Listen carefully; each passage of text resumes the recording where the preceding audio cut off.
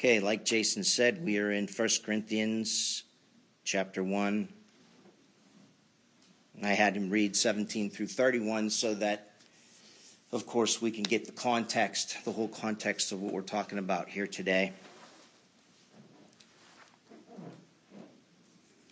Last week, we did a deep dive into 1 Corinthians 1:17, that one verse. Paul says in verse 17 that God did not send him to baptize, remember? Meaning in the context that he was writing that he wasn't supposed to be on a mission from God to deal with or to have to deal with the divisions that had arisen amongst the Corinthians in their church. But instead, God had sent Paul to preach the gospel, right? And he said that he wasn't to use cleverness of speech as he preached that gospel, because if he did so, it would make the cross of Christ of none effect. Or some translations say that the cross would become void or lose its power. This was so because the gospel is to be conveyed with simplicity, because it is simple. And that simplicity, in this case, just consists of Christ and him crucified. 1 Corinthians chapter 2, verse 2. If Christ and him crucified is not the front and center, the first and foremost, the foundation of our preaching, then Christ's cross becomes void of its luster. Now remember, last week we talked about the fact that the gospel doesn't need to be dressed up for it to become more palatable to people, right? You don't put a lipstick on a pig. Remember that? It's attractive enough just the way it is to those who are being saved, right? In fact, verse 18 of our text says just that. The preaching of the cross is foolishness to those who are perishing, but to us who are being saved, it is the power of God. What do we learn from that verse? Well, first and foremost, we learn that there are two groups of people that hear the gospel. Okay? Those that are perishing and those that are being saved. And that's it. Those are the only two groups that hear the gospel.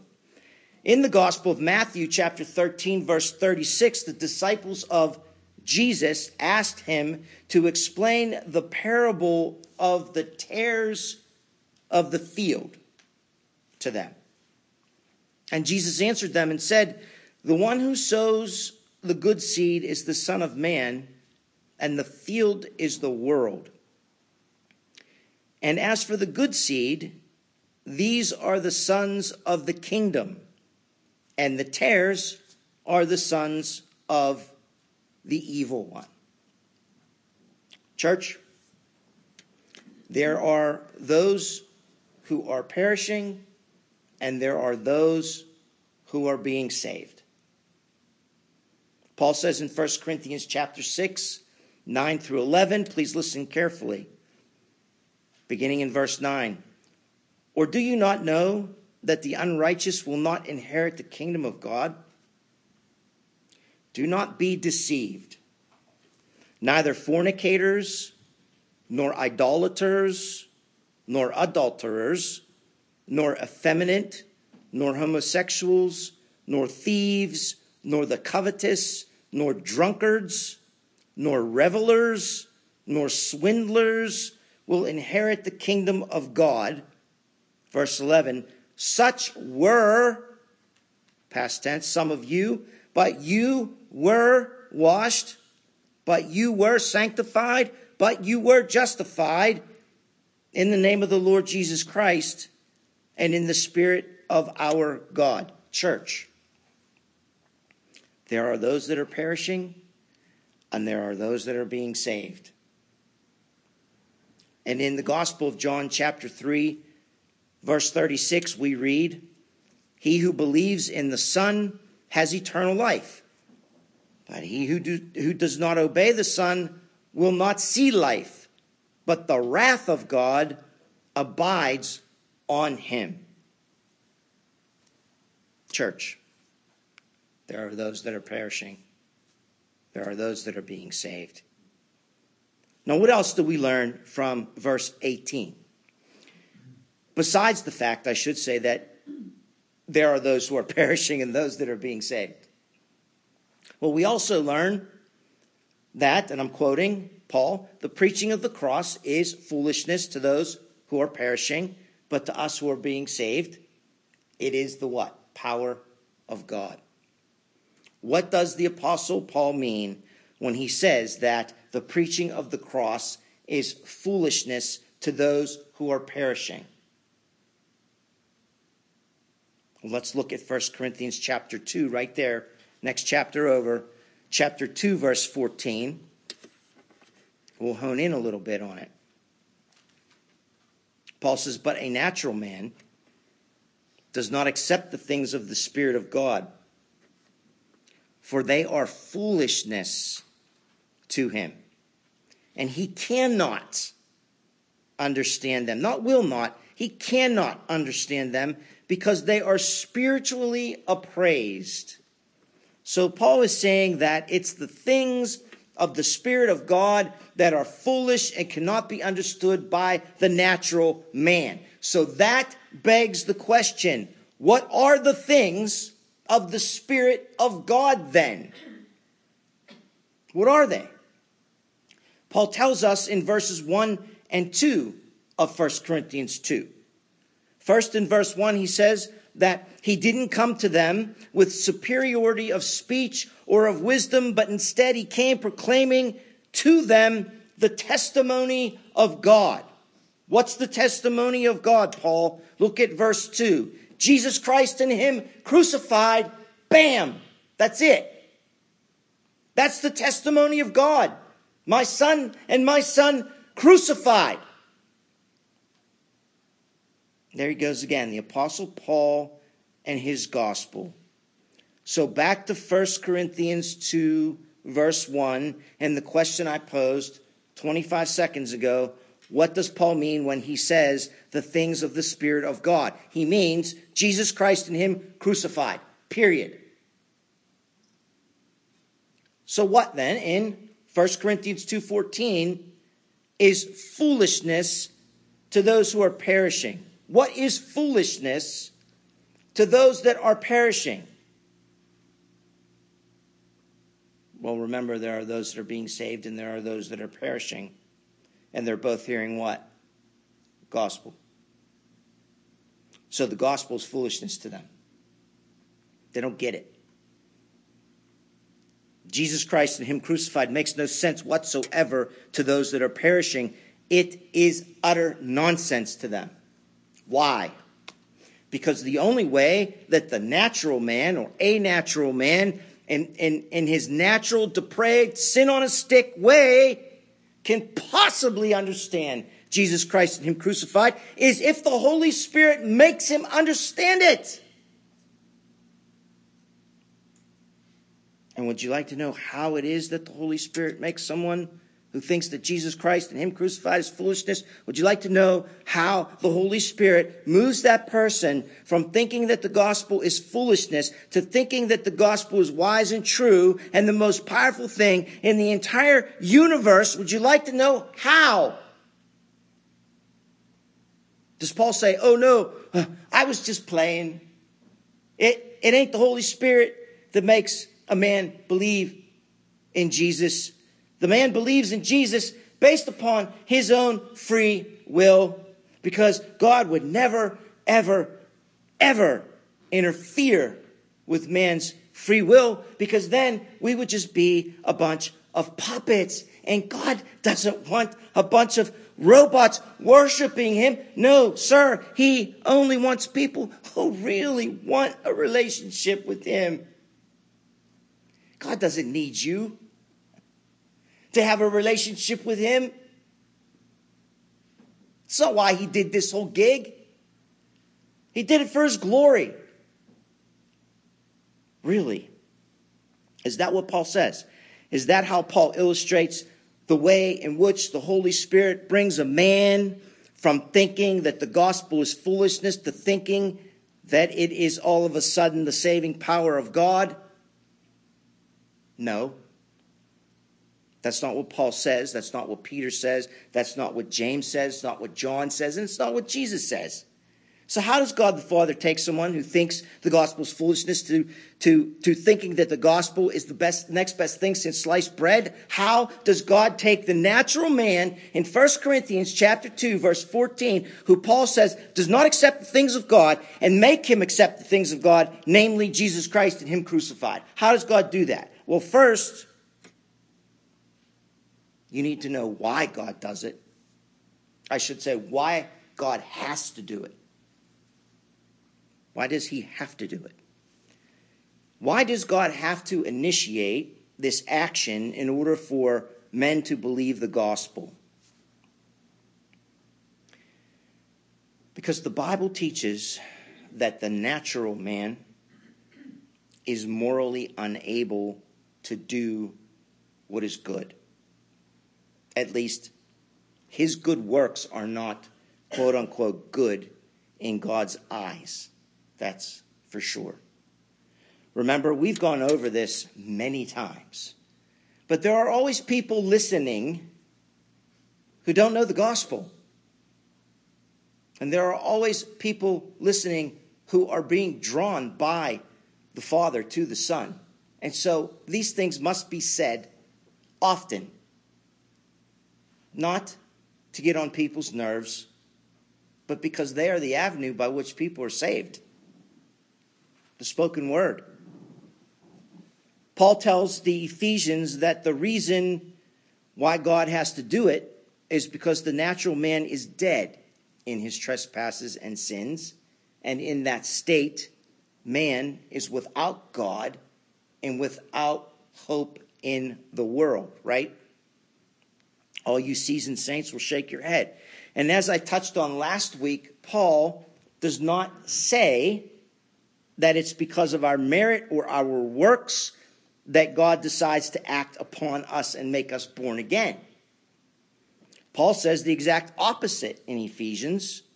He says it's solely and unequivocally by God's grace that you are saved. It's by the kind intention of his will that he raises up spiritually dead men and women and saves them in Christ Jesus. Dead men do not have any free standing to come to God in and of themselves. Dead men do not have any free standing, free will, free inspiration to come to God in and of themselves. Jesus says in John 3 that you can only be born again if you are born from above first. Jesus said that in the context of salvation, that without me you could do nothing. That's the context there. Salvation. Folks, how incredibly straight our crooked doctrines would be, and how much unity there would be in the body of Christ if men and women would simply be taught to interpret the scriptures in context.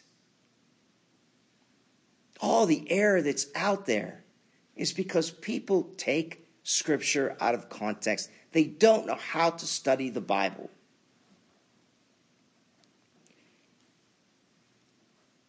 That includes pastors, unfortunately. So now that we know why God has to bring us to salvation, let's look at how he does it. And you may be thinking, well, we know how he does it, Mike. He does it through the preaching of the gospel. We talked about that last week. That's true. But what I mean when I pose the question to you this morning is, how does God do it? I'm talking about the inward transformation that takes place in you that makes you want to believe. That's what I'm talking about. How does God take one who is dead in their trespasses and sins and make them alive unto Christ in their heart? Just realized that pencil sticking out of my pocket. Okay. First and foremost, the Holy Spirit has to make you understand and accept the fact that you are a sinner and as such an enemy of God. People don't like to talk about sin today. It doesn't fill the offering bucket very well, does it? People go through life thinking that the gospel is foolishness because they feel that they are good people, or at least good enough to get into heaven. And so in their mind, they don't need the gospel. They don't need church. They don't need fellow Christians. They don't need anything. They're good. So through the Holy Spirit, the Father makes one see that they are not as good as they think they are. Actually, that they are not good at all. And here's another dirty word that nobody likes to talk about from the pulpit these days. That's called conviction. Conviction. Jesus said in the Gospel of John, chapter 16, verse 8, and he, the Holy Spirit, when he comes, will convict the world concerning sin and righteousness and judgment. Concerning sin because they do not believe in me. Jesus said that. The Holy Spirit convicts them of sin because they don't believe in me. In other words, in order to believe in me, you must be convicted that you're a sinner. The Holy Spirit convicts us of our sin and shows us our need for God. This is usually the first step in God regenerating our hearts and bringing us to the place where we want to believe. Everybody with me on that? It's usually the first step. Paul gives a great summation of all this and what we are learning this morning, I would say from beginning to end in Titus. If you want to turn there, you can. Titus chapter 3, 5 through 7. Paul sums this up. And like I said, I'm not hitting hard on this because we talk about it all the time, but it fits these verses, the exegesis of these verses in 1 Corinthians 1. Titus chapter 3, beginning with verse 5, he saved us not on the basis of deeds, which we have done in righteousness, but according to his mercy, by the washing of regeneration and renewing by the Holy Spirit. Think about that for a minute. By the washing of regeneration and renewing by the Holy Spirit, whom he poured out on us richly through Jesus Christ our Savior, so that being justified by his grace, we would be made heirs according to the hope of eternal life. Okay, so right there, Paul says it. Not on the basis of deeds, which we have done in righteousness. Remember, Paul has already told us in Romans 3 that there is no one that's righteous, not even one. And there are none natural men who seek after God on their own. And so there's your free will. Not too free, is it? It's all God and none of you. It's all monergism, no synergism. You can only be saved by God's washing regeneration. Paul says to Titus, the washing of regeneration by the Holy Spirit through Jesus Christ our Savior, being justified by his grace. That's how you claim your inheritance that we talked about last week. Remember? The inheritance that was put aside for you from before the foundations of the world. God chose you and predestined you before he created you. Before he created the world. In his mind, he made you an heir. An H-E-I-R. Sorry. He put your name in the Lamb's book of life. How about that? That way. Okay. You're the elect of God, the chosen of Almighty God. If indeed his Holy Spirit has or is in the process of regenerating your heart. You could be being saved right now by what you're hearing. I hope, I pray. Somebody is. And that actually begs another question. How do we know for sure that the Holy Spirit is regenerating or has regenerated our hearts? How do we know for sure? We begin with our text. For the preaching of the cross is foolishness to those who are perishing, but to us who are being saved, it is the power of God. Those who have not been saved reject the preaching of the gospel / the cross as foolishness. And they will perish into outer darkness where there's weeping and gnashing of teeth because they have not believed. Luke 13:28. On the other hand, those marked for salvation, those who are being regenerated, well, they see the gospel, the preaching of the cross, as the power of God unto salvation. They get it. That's what our text says in verse 18. They get it. Now let's say that's you. And I pray that's you. That power of God that Paul speaks of is, as we have seen, it is the Holy Spirit regenerating your unbelieving dead hearts by infusing his power into the very depths of our being, and in so doing, washing us clean through the shed blood of Jesus Christ our Lord. Making you justified by his grace alone through faith, the faith that he just infused into your very self, thereby making you willing to serve God. You weren't willing before. Remember? I used to make fun of Christians. Anybody in here make fun of born-again Christians before you were saved? You weren't there before. You weren't willing. The cross was foolishness to you when you were perishing, and you wanted nothing to do with the things of God.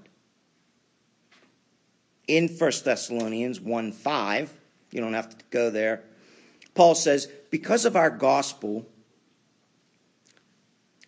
I typed that incorrectly, because our gospel did not come to you in word only, but also in power and in the Holy Spirit and with full conviction, just as you know what kind of men we proved to be among you for your sake. And by the Holy Spirit's saving power in your life, you now hate sin. Or at least you should. You hate sin. And when you commit it, and when other people commit it around you, you hate it. Why? Here's the answer to your question, our question. Because God hates it. And his Holy Spirit lives in you. And Paul says that this Holy Spirit that lives in you is a pledge. It's a promise that you have a home in heaven waiting for you. 2 Corinthians 5. You hate sin And you long for your eternal home. Why? Because you know that it is that sin that drove your Christ to die on that cross. The Puritan, John Flavel, said, "O cursed sin, it was you who slew my dear Lord. For your sake he underwent all of this. If your vileness had not been so great, his sufferings would not have been so many. Cursed sin, you were the knife which stabbed him. You were the sword which pierced him." So that's how you know, church, that you are regenerated or being regenerated by the Holy Spirit.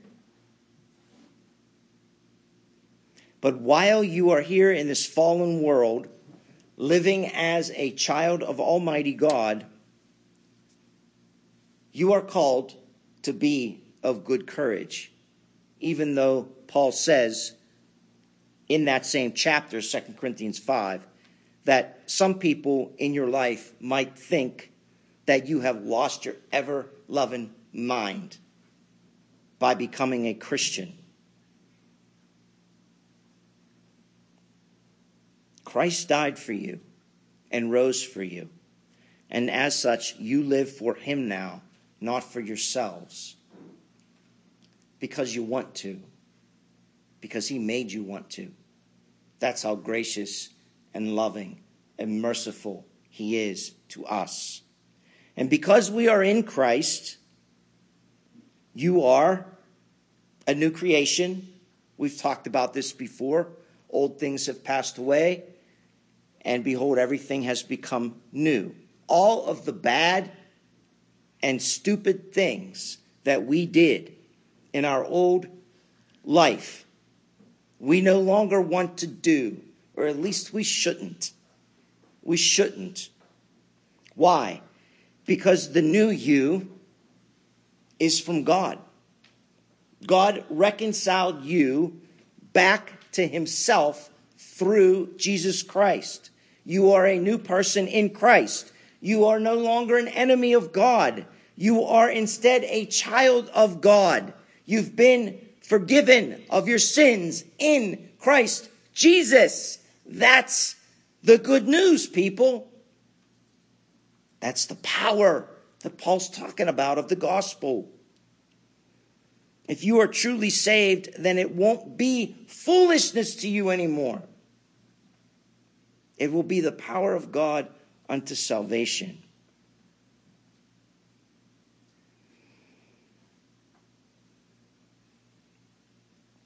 Okay, does everybody understand what I'm talking about? Okay. The Holy Spirit works in us to make us love Christ with every fiber of our being. That's a beautiful thing. It really is. Okay, let's get our bearings here and regroup our thoughts so that we can move on to additional things. As I sweat like a stuck pig. In verses 17 and 18, over the past 2 weeks, we've looked at the saved and the perishing, obviously, last week and this week. We looked at foolishness and power, right? As it pertains to the salvific plan of God. And most importantly, we've looked at the Christ and his cross and the centrality of the gospel message, right? In addition to those things that I've just mentioned, there's another scriptural distinctive in these verses that we need to delve into, and that is this: the wisdom of God. as a motif or a characteristic. We'll call it a distinctive. Okay? The wisdom of God as a distinctive that Paul talks about in great detail throughout not only the rest of chapter 1, okay, but through the entirety of chapter 2, especially up to verse 16 of chapter 2. And we will get into that next week, but what I would really like you to do between now and then is read 1 Corinthians 1 and 2. And when you do, please pay particular attention to Paul's contrast that he points out between God's wisdom and man's foolishness. It's in there a lot. And so I want you to pay particular attention to that. And we will pick up there next week. Let's pray.